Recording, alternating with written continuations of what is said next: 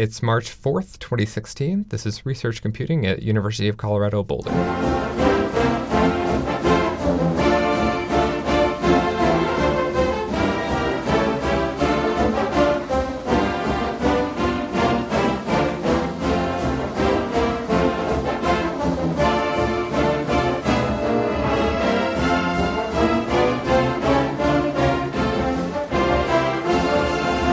I'm Jonathan Anderson, a member of the operations team here at Research Computing, and this is our first podcast.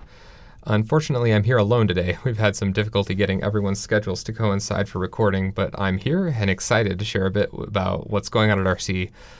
Of course, the most notable development is that we're getting a new cluster. In collaboration with Colorado State University, we're going to be deploying Summit, a 400-ish node HPC cluster featuring Intel's new 100 gigabit OmniPath architecture interconnect and eventually an Intel Xeon Phi Knights Landing compute partition.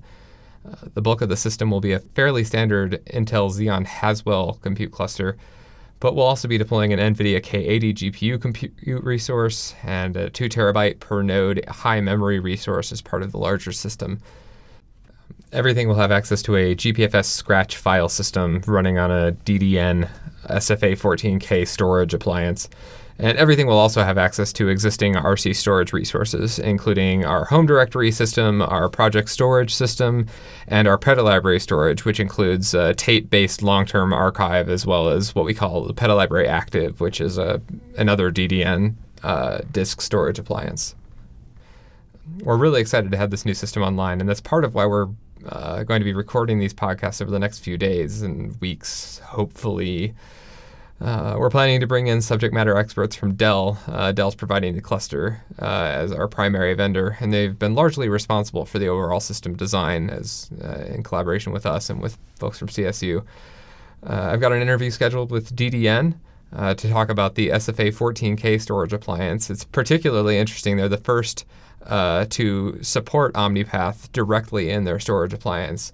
And so we'll be talking about that, their appliance, how it performs better than the Scratch storage we've used here at RC so far. I'll also be talking with Thomas Hauser, the Research Computing Director here at CU and our fearless leader. I'll be asking him about how he came to be at CU, what it's like to be to have written a collaborative MRI grant proposal like Summit was with CSU, and what it's like to deploy a new HPC resource like Summit.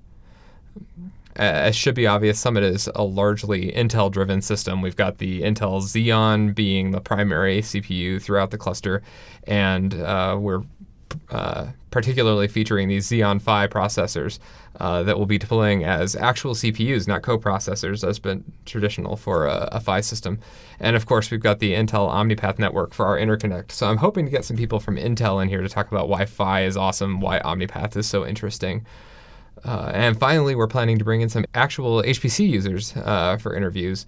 We want to feature real research that's going on in the systems, real people who are doing real research, and why they're excited to use Summit, how they've used our previous cluster, Janus, anything else that they're doing that's computationally related.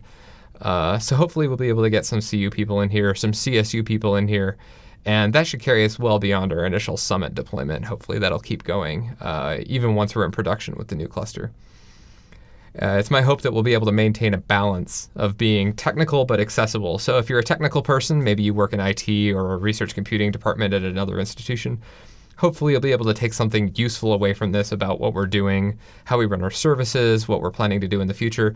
Or if you're a researcher, particularly at CU or at CSU, maybe you'll hear about the resources we're offering and think, that have really helped me. I should go get an account on Summit. And that's great. We'd love to hear from you.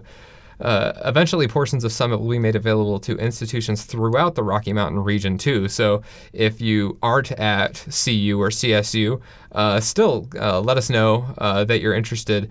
The Phi portion will even be available to Exceed Projects, which is a national supercomputing consortium. So let us know. There might be a way for you to get on eventually, once we're in production, once portions have been made available outside of the kind of early user phase. Or maybe you just like technology or science or podcasts, whatever it is. I hope we can provide something that's interesting and easy enough to follow along with.